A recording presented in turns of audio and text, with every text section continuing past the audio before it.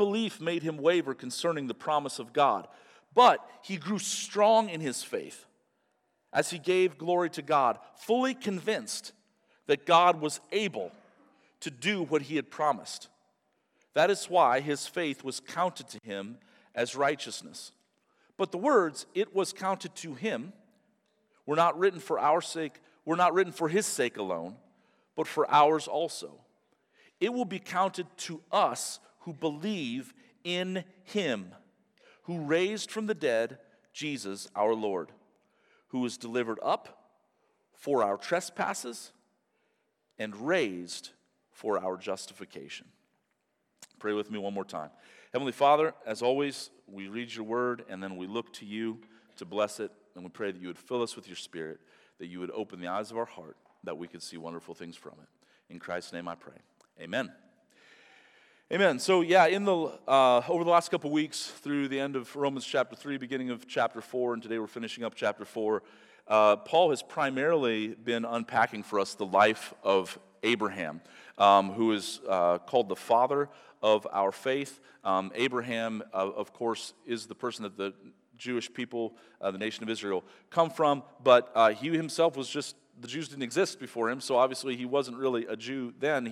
God called him. He was a pagan, and God called him to leave the place that he knew and to go to a land that God would show him, and he began this journey of faith. And the primary thing that Paul has been doing throughout chapter 4, and that we're going to see again today, is that he sets up Abraham's life as a model or as an example for our life of faith as well. And he gives this summary of Abraham's life this morning to make us think not just about Abraham's life, but to make us think about our life as well. I need you to hear that. It's really simple. But as we talk about Abraham's life again this morning, as we have over the last couple weeks, I want you not just to be thinking about Abraham's life, but to be thinking about your life as well. That, brothers and sisters, the same God that called Abraham is the same God that calls us. And I'm telling you, being a Christian, being a disciple, being a part of the church is to be a place where everybody gets to play.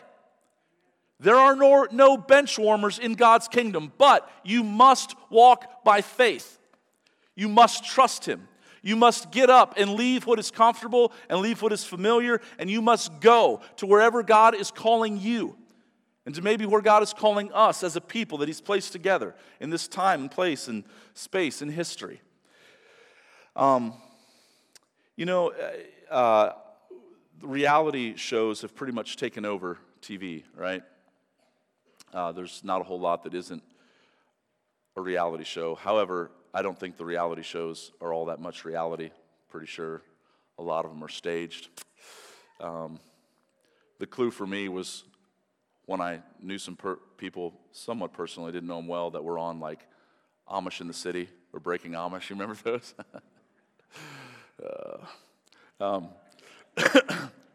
Funny, weird, but funny. But sometimes these reality shows, and they have to set up some sort of drama, some sort of tension, so that it's engaging. And one of the things that's weird is that we tend to want to, or I think the reason we watch them is that it's like we can kind of live vicariously through someone else's adventure while sitting at home on the safety of our couch. And it makes us feel like we're doing something. You know what I mean? Do you remember, and again, this is an old reality show, but do you remember Extreme Home Makeover? Remember that? Who's the dude with the spiky hair? Ty Pennington, I think. Is that his name? Anyway. But remember, they would redo somebody's home, or they would build a home for somebody. And then they would have this big bus that they traveled around in at the end for this grand reveal. And the family would be standing on the side of the bus, and they're so close to it that it's blocking the view of their new home.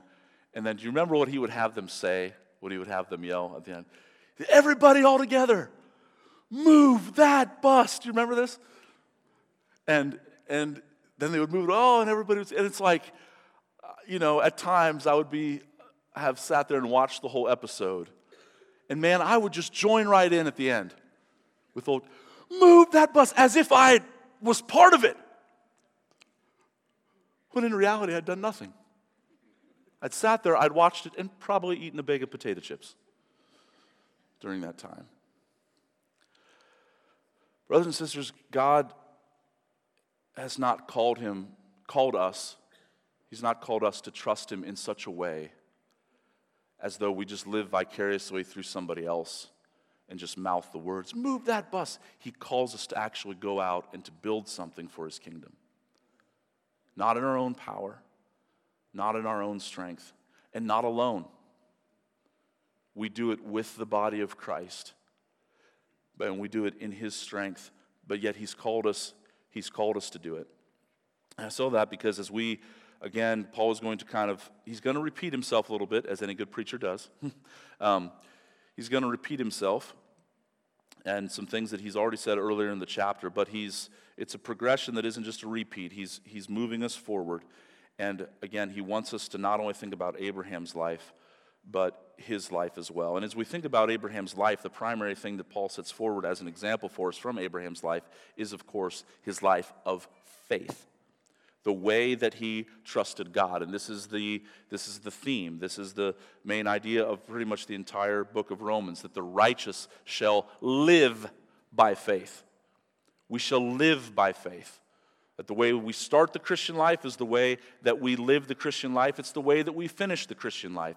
It is by believing again and again and again in the God who raises the dead and who calls us to bring all things in heaven and on earth together under the headship of Christ for the sake of his name. And so a couple things here as we look at Abraham's life, and I hope also thinking about your own life as well, that I want to look at and that are very much straightforward examples for us. The first thing I want to point out is that Abraham's faith shaped his view of the future. It shaped his view of the future. Look at verse 18. He says, in hope he believed against hope. Now that's a weird phrase.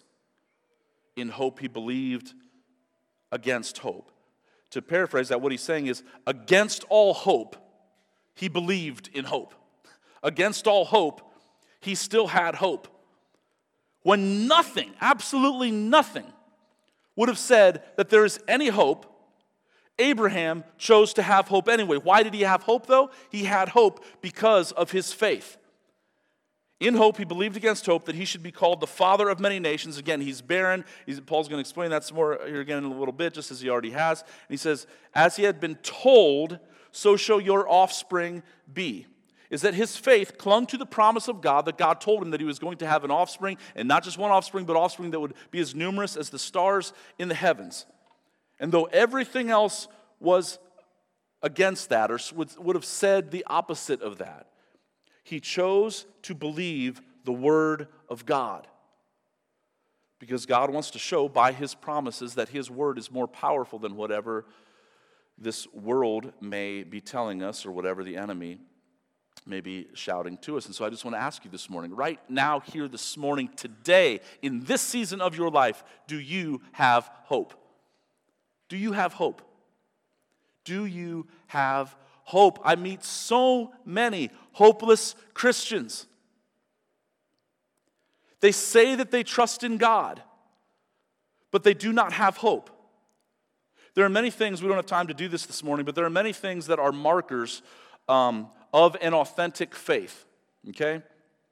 So one of the things that the reformers were fond of saying is that we are justified by faith alone, but the faith that justifies is never alone. And many times they'll say that in regards to faith and works, that we're justified by faith alone, but the faith that justifies is never alone, because out of the root of faith are going to grow works. So Ephesians 2:8-9, for it is by grace you've been saved through faith. This is not of yourselves, it's a gift of God, not by works, so that no one can boast. And then verse 10 says, for we are God's workmanship, created in Christ Jesus to do good works, which God prepared in advance for us to do. So one of the marks of authentic faith is that it's going to bear or bring the fruit of good works that glorify God. We're not justified by them, we're justified by the faith that is at the root. but we bear fruit. Well, another qualifying mark of authentic biblical faith is that we have hope. We have hope. Hebrews 11:1 says, now faith is the substance of things hoped for, the evidence of things not seen. The substance. Let me try to say it this way. Hope is the shadow of joyful expectation that our faith casts towards the future. Hope is the shadow of joyful expectation that our faith casts towards the future. I don't know if you can see this right now, but up here on stage, depending where you're sitting, there's like a little shadow right here from my pulpit. Now, the shadow would not exist apart from the substance of this podium. Do you understand? Faith is the substance of things hoped for. But if we have authentic faith, it casts a joyful shadow of expectation towards our futures. How do you view the future? And if I can, and listen, I don't have time to, eschatology is important. There are many there are many intramural debates within the category of eschatology, meaning the study of end times things and how Christ is going to come back and what that's going to look like and what exactly is going to happen leading up to that. And there's good reason for the debate because the Bible tells us just enough that we can have hope and yet not enough that we know absolutely every single detail, as some people think they kind of know every single detail. But here's what I want to say about your eschatology. Does your eschatology bring you hope? And here's the thing, I think all of them can, whatever your view of eschatology is. But here's the outworking of what I see a lot of times in people's eschatology, is we start talking about how bad everything is, and then we just circle the wagons, and we're like, oh, dear Jesus, please come back. Now, listen, on some level, yes, Maranatha, come, Lord Jesus, come. We await that day. We want that. But the people of God are not to just circle the wagons and live with cynicism and fear in the midst of a dark world. Who is the light? We are the light of the world. A city set on a hill cannot be hidden. And the light that goes forward from our lives is Jesus in us, but it is the hope and the assurance that we have in Him.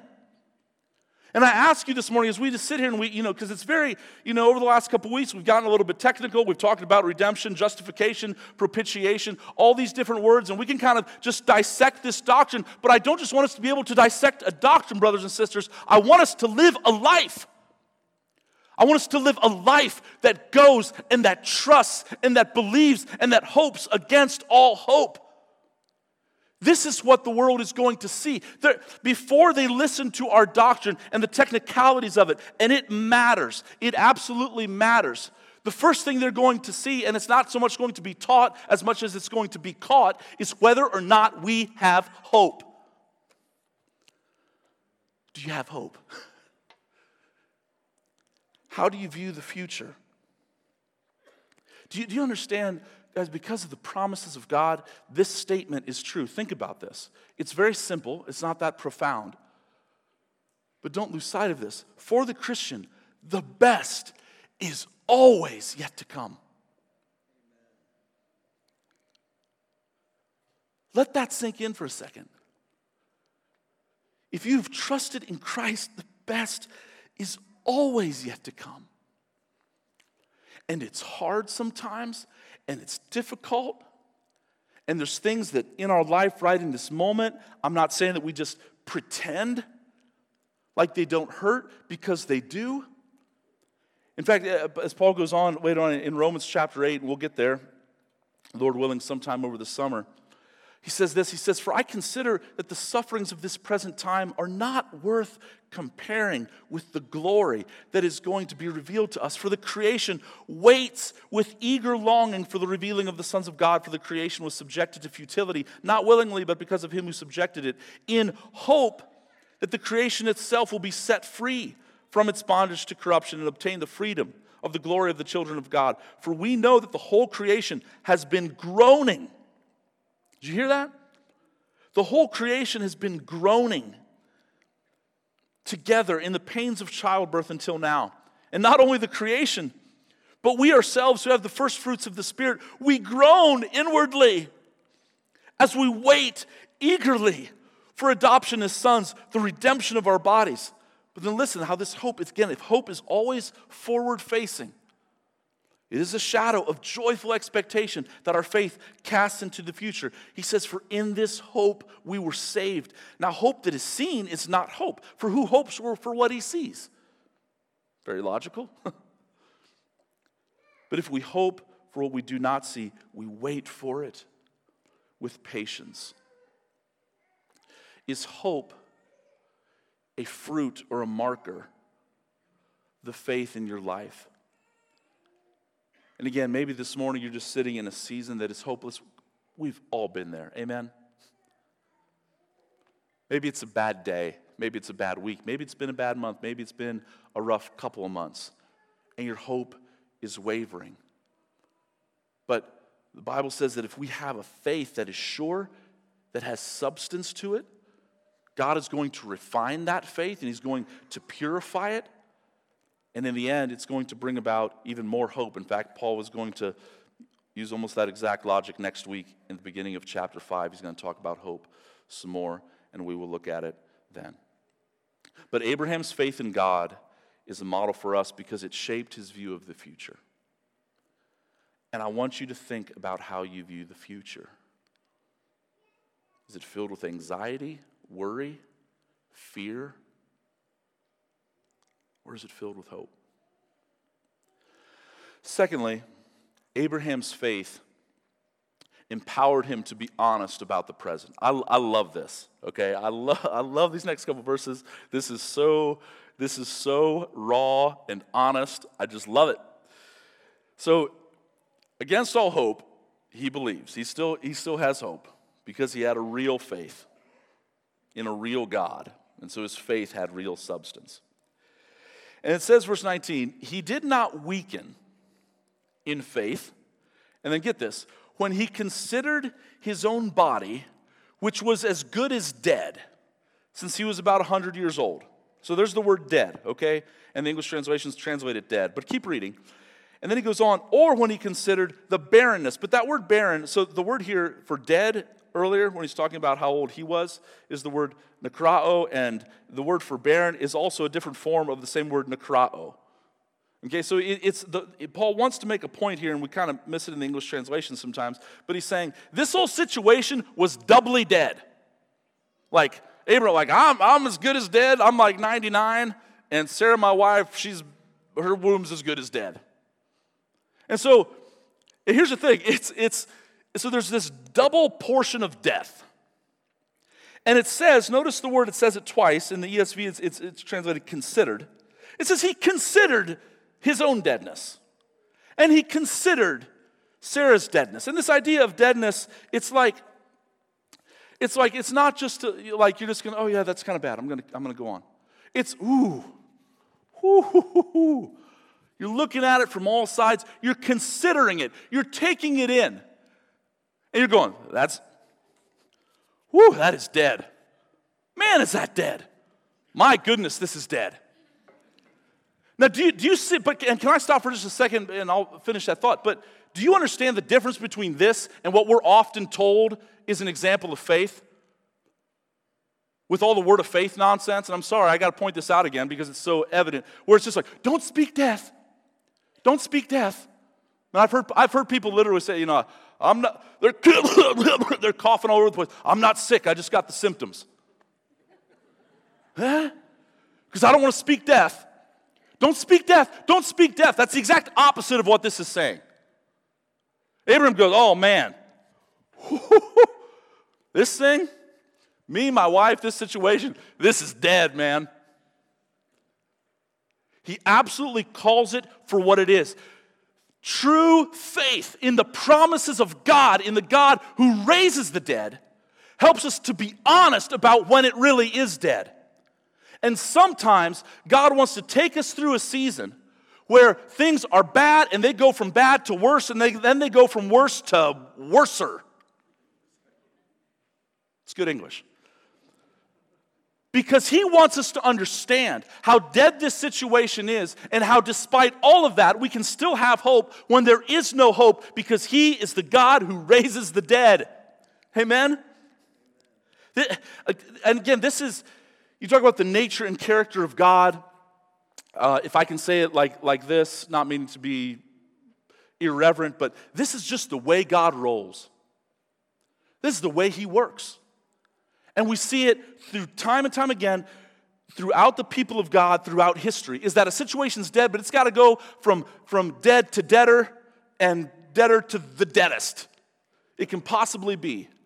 Because he wants to show that over all the death, he has power and he has authority. In John chapter 11, you guys know the story of when he raised Lazarus. It says, now a certain man was ill, Lazarus of Bethany, in the village of Mary and his sister Martha. It was Mary who anointed the Lord with ointment and wiped his feet with her hair, whose brother Lazarus was ill. So the sister sent to him, saying, Lord, he whom you love is ill. They knew that Jesus loved Lazarus, and Lazarus is sick, so they sent to Jesus because they know that he's the answer.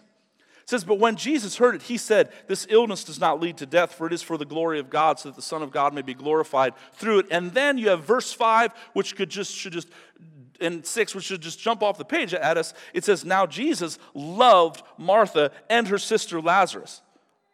Jesus loved Martha and her sister and Lazarus. So when he heard that Lazarus was ill, he ran off and went there as soon as he could. No, it says he stayed 2 days longer in the place where he was. Because death was coming. He was ill. They knew it was serious, but it wasn't dead enough yet. And he wanted it to be fully dead so that he could fully receive all the glory. And sometimes, brothers and sisters, in our life, God brings about death. And I'm speaking kind of existentially here, metaphorically, as I think it applies. But he'll bring about death in different situations, relationally, circumstantially. And he wants it to get bad because he wants us to trust him anyway. This is how our faith is refined. This is how it is tested. And not just metaphorically, but brothers and sisters, can we just talk straight this morning? You are going to die one day. I am going to die one day. Almost all of us live our life not wanting to look at that. We don't want to think about it. We just kind of speak life, and we amuse ourselves to death, and we anesthetize ourselves to death with all the pleasures of this world. Whether it's, the ones that we frown upon in the Christian world, like, drugs, sex, and alcohol, or whether it's the more sterile types that are acceptable, where we binge watch Netflix for 6 hours every night. But in the end, what we don't want to do is look at death full on in the face. But the substance of our faith is such that this is exactly what God calls us to do. Is that every single person in this room is going to die, and you know it, and I'm trying to be loving right now by God's grace to make you, with eyes wide open, look at it in the face and say, what are you going to do? Where is your hope? In whom or in what are you going to trust? And we know the answer. It's not a what, it's a who. His name is Jesus. And he is the one that has conquered the grave. He is the one that is risen. And God will work in our lives over time, just as he did over the scope of Abraham's life over the course of roughly 25 years from the time he called him to leave his homeland and go to a place that he would show him. 25 years of waiting and longing and testing, and actually even longer than that, because he was tested again after Isaac was born. Many decades of being tested and being willing, though, in faith, to look death in the face and say, okay, that's dead. But my God is greater. My God is bigger. And he's faithful. This is sometimes when I meet with an individual or possibly a couple to do some just initial counseling of some sort. This is usually everybody kind of falls into one of two categories. Either they come in because they have come to the realization that the situation they're in is really dead. It's really dead. Or the other and they know it, and they just want to go forward. Or the other category is sometimes people come in and they know that it's kind of dead, but they don't realize just how dead, and then I have to help them. I have to help show them just how dead it actually is, so that they'll stop trusting in themselves, and so that they'll stop thinking that they can fix it. Because this is why, this is why we have to look at death full on, is because God wants us to take our hands off of it, because He will not share the glory with anyone else. But Paul says here of Abraham, he did not weaken in his faith, even though he looked at the situation in all of its deadness and looked at full on for what it was. He did not weaken, and then look at the word waver in verse 20. And no unbelief made him waver. And this word for waver here in the Greek, it's literally the word for to judge or to divide. It's the same idea that James pulls from in the beginning of his epistle. It says, "But let him ask in faith with no doubting, for the one who doubts is like a wave of the sea that is tossed and driven by the wind. For that person must not suppose that he will receive anything from the Lord. He is a double-minded man," double-minded, unstable in all his way. He's a divided man. Is that what unbelief and what lies and what circumstances and deadness wants us to do is it wants us to look at it, and then it wants us to become divided. It wants us to not be whole. And again, the Word of God is just so relevant and practically helpful. I just find that in my own life, when I'm not bearing the fruit of love, joy, peace, patience, kindness, goodness, faithfulness, gentleness, self-control, and things like that, it's because on some level I'm a divided man. I'm living in double-mindedness, where I'm looking at the death and then I'm kind of looking at the promises. We look full on at death and we say, okay, this is what it is. And then we turn and we look at the face of God. We look at His nature and character and who He is and all the promises that He gives. And we're to be strengthened by His promises. And he goes on here. He says, no unbelief made him waver, didn't divide him concerning the promises of God. But it says, but he grew strong in his faith. Another marker of saving faith is that it grows. We grow strong in it. But we're strong in our faith, and notice how Paul does this here. In growing strong in his faith, it's not so much that the faith itself is something, but the faith is strong because it's looking to the one who is strong. And you got to see this connection here. Again, it's I don't always like to go to the original language because I don't want to make it seem like you have to know Greek in order to read the Bible, because you don't. But sometimes reading the original language versus the English is kind of like watching something in black and white or full color. Things just kind of pop out more. And there's points that he's wanting them to make. Here again, in verse 20, it says he grew strong. That little phrase, grew strong, is the Greek word endumao. Endumao. Okay? And then if you look at a little bit farther down, it says he grew strong as he gave glory to God. Verse 21, and was fully convinced that God was able. And again, in the English it doesn't show it, but just that was able. It's the same. It's another form of the same word. Dunatos. It's this idea. It's literally where we get the word dynamite. And so his faith in endumao grew strong as he looked at the dunatos of God. As he looked at God's power, his faith gained power or gained strength.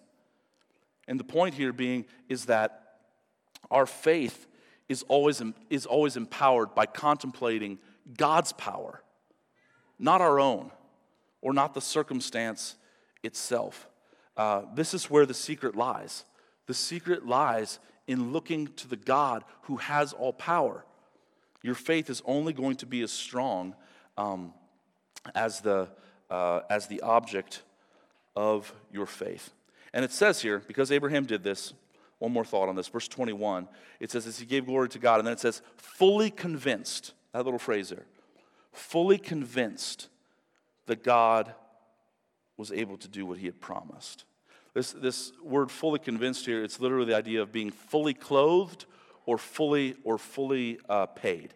Okay? So if something's partly paid, it's not fully paid. I have a mortgage on my house. My house is, I pay on it every month, but it's not paid. I'd like if it was. But I'm paying it, but it's not fully paid. The idea here is that it's fully paid or fully clothed.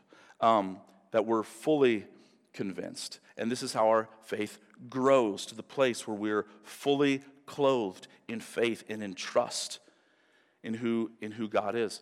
One of the things that I don't know why my boys do this. A lot of kids do, though, as I observe kids as I drop my boys off at Highland every week. But it can be just freezing cold outside. And Rowan and Finn will come out to the car with shorts on. And I go, oh, it's so cold. And I just look at them. And I go, they got these new things called pants. And they're shivered because they're not fully clothed. And God, when we find ourselves shivering in fear and in unbelief and in anxiety, what's the problem? We have to become fully clothed, fully convinced. How do we do that? We go and we put on the promises of God. We open up this book and we look at stories like the life of Abraham. And we look at how God provided and we trust in the same God. And we wait for him to follow through just like he did with others, knowing that it will look different. We don't know exactly what the how will look like, exactly what he's going to do, but we know that he's faithful and that he's never failed. Another marker of saving faith here isn't just that it shapes our view of the future and that it allows us to be honest about the present, but it informs the way that we wait. It informs the way that we wait. And this little phrase here at the end of verse 20, again, no unbelief made him waver concerning the promises of God, but he grew strong in his faith. And then this little phrase, as he gave glory to God. Now, it's literally just, he grew strong in his faith, giving glory to God. And so it's a little bit ambiguous because on one hand, as he grew strong in his faith, that gave God glory. And that's true. But I think there's a little bit more to it here in that the idea of this act of giving glory to God is that what did he do? Well, as he was waiting, as he didn't know what to do, he gave glory to God. He worshiped. He sang. He thanked God not just for what he had done, but for what he promised to do. And see, if we have a faith that is casting a shadow of hope into our future, folks, we don't always have to wait to praise God until he does the thing that we're waiting on him to do. He's worthy of our praise all the time, amen? And so, yes, absolutely. There are times when we sing, and I know for me, and I'm sure for you as well too, there have been times where you've come in here on a Sunday morning and you have sang with all your heart because of what has just happened the day before or the week before, and the thing that you've been praying for, you saw him answer that prayer. But there's other times that we come in and we sing because we're waiting for him to do what only he can do, and he hasn't done it yet, and we're not sure what it's going to look like, and we're not sure exactly how it's going to work out, but we give him praise anyway. And as we do that, we grow strong in our faith. We become fully clothed in our faith, in the promises of God, not wavering, not double-minded, not like a wave of the sea tossed to and fro by all the wind. But worship is so important. What do we do while we wait? We worship. This is the testimony of God throughout the ages. is that we sing, we praise. When the walls of Jericho wouldn't come down, what were they going to do? They marched around it and they sang and they worshiped and they blew their trumpets. What did Paul and Silas do when they were in prison? They didn't know what to do. I don't think they weren't doing it like some sort of exchange. Like, okay, God, well, we're going to sing now, and then the walls are going to crumble and our chains are going to be set free. No, that's not what happened. They turned their eyes off of their circumstances, off of the deadness of everything that was in front of them, and they just chose to worship anyway. But in that worship, in that waiting, with worship and with expectation, God molds us and shapes us. And sometimes we sing and the chains fall off. Other times we sing and the chains stay. But we just keep singing. We just keep worshiping. One of my favorite stories, it's in the Bible. It doesn't get enough press. I would love for this to become just as popular as the Exodus story or as David and Goliath. But it's the story of Jehoshaphat. In 2 Chronicles chapter 20, there's a bad situation. Jehoshaphat is the king of Judah, and some bad dudes are coming out around him. They are the Moabites, the Ammonites, and the Maonites, not to be confused with the Mennonites, but the Maonites. And they come out against Jehoshaphat for battle. And some men come to Jehoshaphat, and they say, "A great multitude is coming against you from Edom and beyond the seas. And behold, they are in Hazanon Tamar." Then Jehoshaphat was afraid, and he set his face to seek the Lord. And he assembled a fast throughout Judah. And Judah assembled to seek help from the Lord, and all the cities of Judah, and they came to seek the Lord. And so he calls everybody together for this big old prayer meeting, to come together and to fast and to pray and to seek God. What should we do when we don't know what to do? We come together and we seek God. We look to him. And then one of my favorite prayers in all the Bible, I've prayed this so many times, because I've felt like I've been in this situation so many times. He says, "O our God, will you not execute judgment on them? For we are powerless against this great horde that is coming out against us." And then he says this great line. He says, "We do not know what to do, but our eyes are on you." That's awesome. That's where we should live our life every day. I do not know what to do. I can't tell you how many times I've told the Lord that.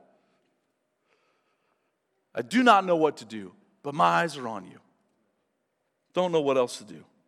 And so they're all just standing there. Like the prayer ends, and if you can imagine this, it's all of Judah. Kids, it says, little children, wives, husbands, they're all standing there. We don't know what to do, but our eyes are on you. And as they're waiting, the Spirit of the Lord comes upon this prophet named Jehaziel. I should not have looked up at those lights. I can't see now when I look. I look down. Give me a second. And the Spirit of the Lord comes upon Jehaziel, this prophet, and he brings this promise of God. It says, "Do not be afraid, and do not be dismayed at this great horde, for the battle is not yours, but the Lord's." And he goes on, he says, "You will not need to fight in this battle. Stand firm. Hold your position, and see the salvation of the Lord on your behalf." And again, I don't have time to unpack it all, but what was interesting is Judah was in this situation because they'd been disobedient. It was their own fault. And yet God's mercy, willing to fight for them on their behalf. And so here's the great battle plan. What is God going to have them do? It says they rose early in the morning and they went out into the wilderness of Tekoa. And they went out, and Jehoshaphat stood and said, "Hear me, O Judah and inhabitants of Jerusalem. Believe in the Lord your God, and you will be established. Believe his prophets, and you will succeed." And when he had taken counsel with the people, he appointed those who were the singers to the Lord, and to praise him in holy attire as they went out before the army in battle. And they went out in front of the army singing, "Give thanks to the Lord, for his steadfast love endures forever." Imagine that. We're going to battle. Say, here's the plan. Tierra, Nate, Ashley, worship team. We're going to be all, ready to go. But you guys are going out first. Lead us in song. And out they go. And as they sing and as they worship, the Lord sends an ambush and he defeats their enemies. What do we do when we don't know what to do? We worship. We give glory to God. We praise Him. We grow strong in our faith as we have our eyes fixed upon Him. Now, Paul very much transitions here in the passage.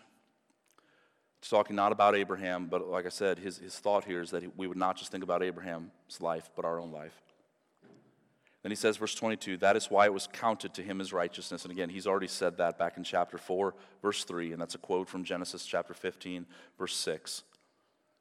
But he says again, that is why faith was counted to him as righteousness, but the words, it was counted to him. Look, get this, isn't this wonderful?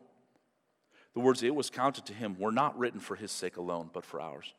When God had Moses write down, and most people believe that Moses wrote the first 5 books of the Old Testament, but when God had Moses write that down, it wasn't just for them. It's for us. It's for us. But the words, it was counted to him, were not written for his sake alone, but for ours also. And it will be counted to us who believe, listen, in him. Not just in the what, not just in the how,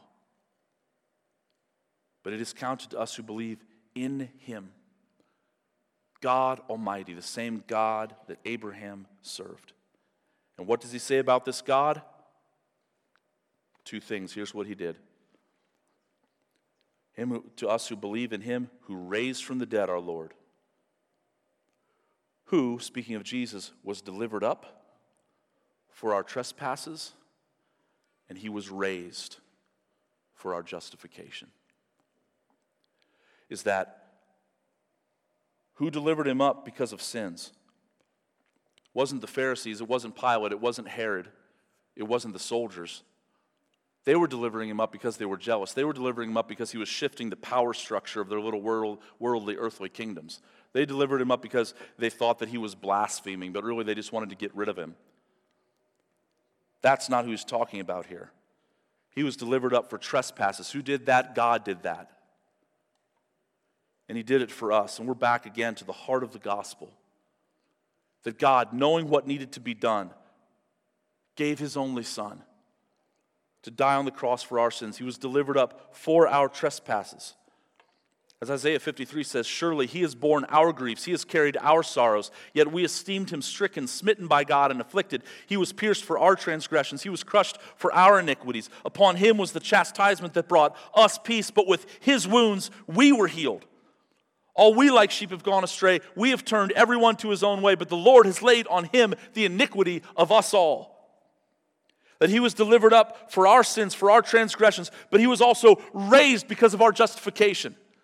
That the resurrection of Jesus Christ that we're going to celebrate in a special way, although we want to celebrate it every single Sunday and every day of our lives, but that we're going to celebrate in a special way in a couple weeks on Easter Sunday.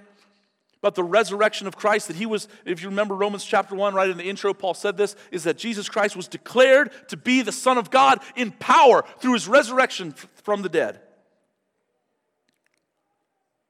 And it is the resurrection of Christ that is the proof that his sacrifice was acceptable. This is why we don't have to have any fear, folks. This is why we can have assurance. This is why we can have hope. This is why we can go forward, looking death full on in the face and not be afraid of it. Oh, that's dead. That's not just dead. That's really, really dead. But I'm going to believe God anyway. Why? Because Jesus Christ is risen. That's why.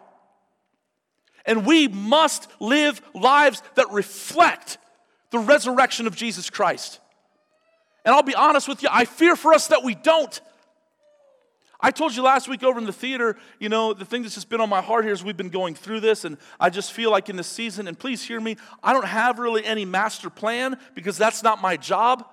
My job is the same as yours, just to be obedient to what God is saying. But I'm telling you the thing that as I go to prayer, as I'm like the thing that just keeps coming back to me again and again and again is like the Lord's asking me, like, Eric, are you just going to play games? Are you just going to play games, or are you going to send people? Are you just going to play church, or are you going to go and make disciples? Are you just going to play church, or are you going to go into dark places with the light of the good news of the gospel of Jesus Christ?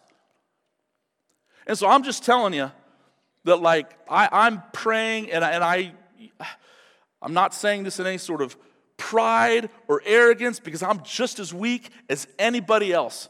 And I've got places in my heart that he's still working on, and he's still trying to get me to trust him. And I know that there's things that I hold on to and that I'm working through. But I'm praying that the Lord would make us uncomfortable. I'm praying that he would make us uncomfortable and that he would cause us to get up and to go. To leave the things that are familiar to us. And listen, that doesn't necessarily mean changing locality and going across the world to another country. But for some, I believe that it does.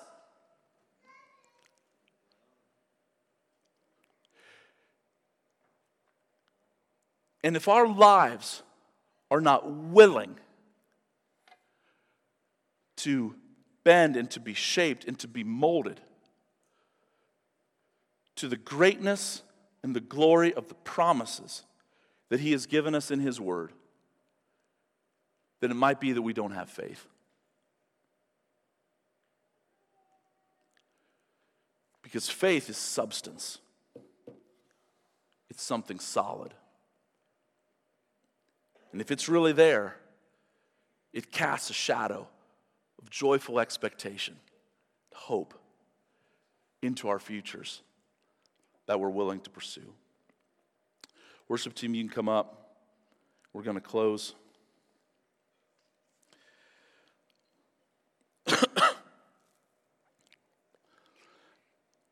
God had purposes in the deadness of Abraham and Sarah's situation. God had purposes, verse 24 and 25, in the deadness of the death of his son. God has purposes in the deadness that might be in your life in this season. But he is the same. Yesterday, today, and forever. And there's a quote here from Martin Lloyd-Jones, was one of the great preachers throughout the 20th century over in London, England, and was said to preach during World War II, even at times as it was in a season of the Germans dropping bombs on him, he would stand up and he would preach anyway. And at the end of his life, he died in 1981. He couldn't talk very well anymore, but his daughter, I believe it was, gave him a piece of paper, and he, with trembling hands, scribbled this note. I love this. I pray that it would be the banner over every one of our lives. And he just wrote down this. He said, "Do not pray for healing. Do not try to hold me back from the glory." Is that not beautiful? Do not pray for healing. Do not try to hold me back from the glory. We got one life here to believe the promises of God. One day, our faith will be lost in sight. We will see him as he is, with new eyes. But if we are certain of this glory, brothers and sisters, then it changes everything about how we live in the here and now. It changes everything. And I want to be able to say at the end of my life, and again, we don't know. Tomorrow is not promised to any of us. Today is not promised to any of us. But I want to be able to say, as I know you do, at the end of my life, don't pray for healing. I don't need to stick around here anymore. Don't try to hold me back from the glory. This is what we've been created for. So I pray that God would take our lives and that he'd pour them out until he comes back. Jesus, thank you for being so good to us. Oh, how we love you. Lord, these are lofty things, God. These are big ideas. And Lord, we acknowledge before, we want to be honest. We want to look the deadness in the face. Lord, I know that even probably today or later this afternoon or this evening or tomorrow morning, the things of this world, the cares of this world, the bills that have to be paid and the kids that have to be dropped off and and the things that we have to do, and the car that'll break down, and the maintenance that needs done on the house. Well, like all these things will come, Lord. I know we have to do them, and we have to deal with them. But Father, take our lives and use them for your glory. Pour us out for your purposes. Make us willing to go. How can we respond any other way in light of all that you have done? In light of you sending your Son, in light of you giving us these great and precious promises, how can we respond any other way? And Lord, we can't command ourselves. We can't manufacture something that isn't there. But God, we don't know what to do, but our eyes are on you, and we look to you, and we wait for you to lead us in battle. Lord, the world is such a dark place, and there is so much hopelessness. But Father, you tell us and you command us to have this hope and to go forward with it as a light to the nations. So Father, please, that's my prayer. I pray you do that. I don't know what it looks like. I don't think anybody here knows what it looks like. But we know that you're the same yesterday, today, and forever. And so Father, please move us. Please move us.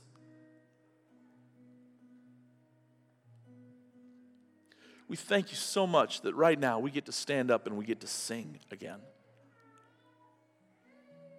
It's what we were created for, and we do it with joy. In Christ's name I pray. Amen.